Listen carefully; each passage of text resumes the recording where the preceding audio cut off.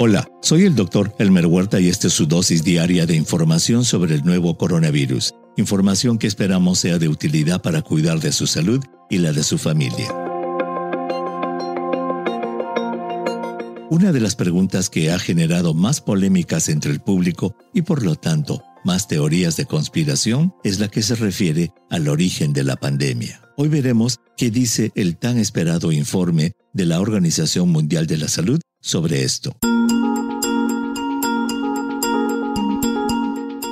Para empezar, el informe de 120 páginas divulgado por el director de la OMS el 30 de marzo fue redactado por un equipo internacional conformado por 17 expertos chinos y 17 de otros países, incluyendo expertos de la OMS, la Red Mundial de Alerta y Respuestas a Brotes y la Organización Mundial de Sanidad Animal. La Organización de las Naciones Unidas para la Agricultura y la Alimentación, la FAO, participó como observadora. Tras las reuniones virtuales iniciales, los expertos viajaron para completar su estudio a la ciudad de Wuhan, en China, por un periodo de 28 días, desde el 14 de enero hasta el 10 de febrero del 2021. El informe concluye que el SARS-CoV-2, que causa el COVID-19, se originó probablemente en un animal, muy probablemente el murciélago, pasando luego a un animal intermedio y de allí al ser humano. Concluye también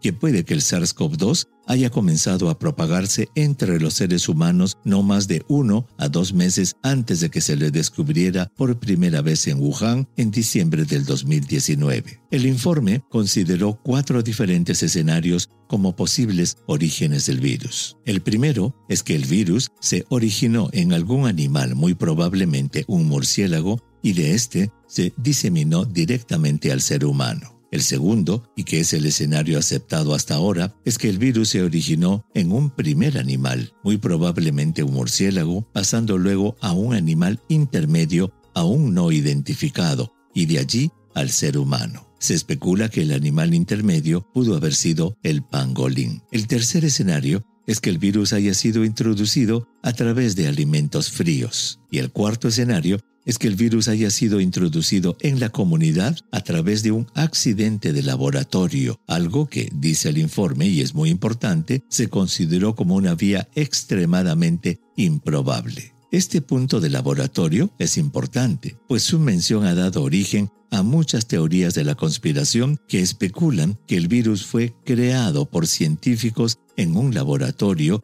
y luego liberado en la comunidad. Ese escenario no fue considerado en el informe, especulándose más bien que lo que pudo haber sucedido es que al estarse investigando el SARS-CoV-2 obtenido de algún animal, algún investigador se haya infectado accidentalmente y llevado el virus a la comunidad. Esta es la posibilidad que fue descartada por la comisión investigadora, fundamentando un miembro del equipo que el laboratorio de Wuhan les presentó resultados de pruebas de anticuerpos hechos al personal al comienzo de la pandemia, buscando indicios de que algún científico se haya contagiado en esa época, pero que esas pruebas fueron negativas. De acuerdo con uno de los miembros del comité, al ser el objetivo fundamental del equipo de expertos investigar el origen animal del nuevo coronavirus, la investigación sobre el origen en un laboratorio no tuvo la profundidad necesaria. La recepción del informe ha sido recibida con escepticismo por algunos países. Por ejemplo, los gobiernos de Estados Unidos, Australia, Canadá, República Checa, Dinamarca, Estonia, Israel, Japón,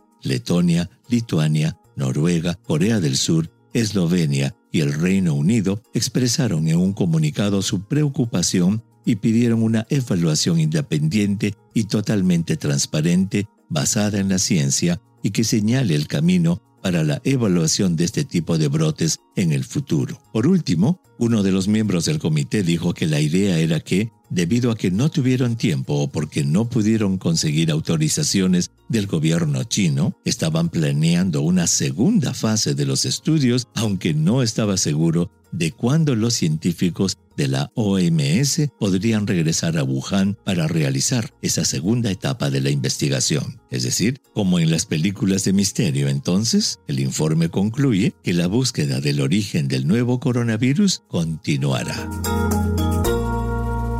Envíeme sus preguntas por Twitter. Intentaremos responderlas en nuestros próximos episodios. Pueden encontrarme en @Dr. Huerta. Y si cree que este podcast es útil, ayude a otros a encontrarlo calificándolo y revisándolo en su aplicación de podcast favorita. Volveremos mañana, así que asegúrese de suscribirse para obtener el último episodio en su cuenta. Y para obtener la información más actualizada, siempre puede dirigirse a cnnespañol.com. Gracias por su atención. Chao.